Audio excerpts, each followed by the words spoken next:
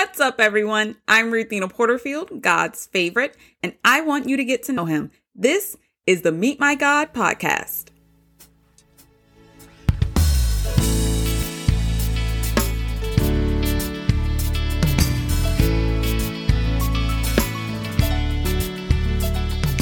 Today we meet God in Genesis chapter 49, verses 1 through 28.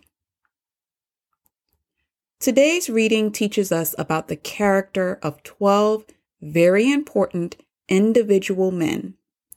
The verses include their personality traits and actions that would go on to define each one's descendants, becoming what we now know thousands of years later as the 12 tribes of Israel. Some of it was good, and some of it was not. Read the passage and know that your children are watching you. Behavior can pass from generation to generation. Ask yourself, what do I want my legacy to be?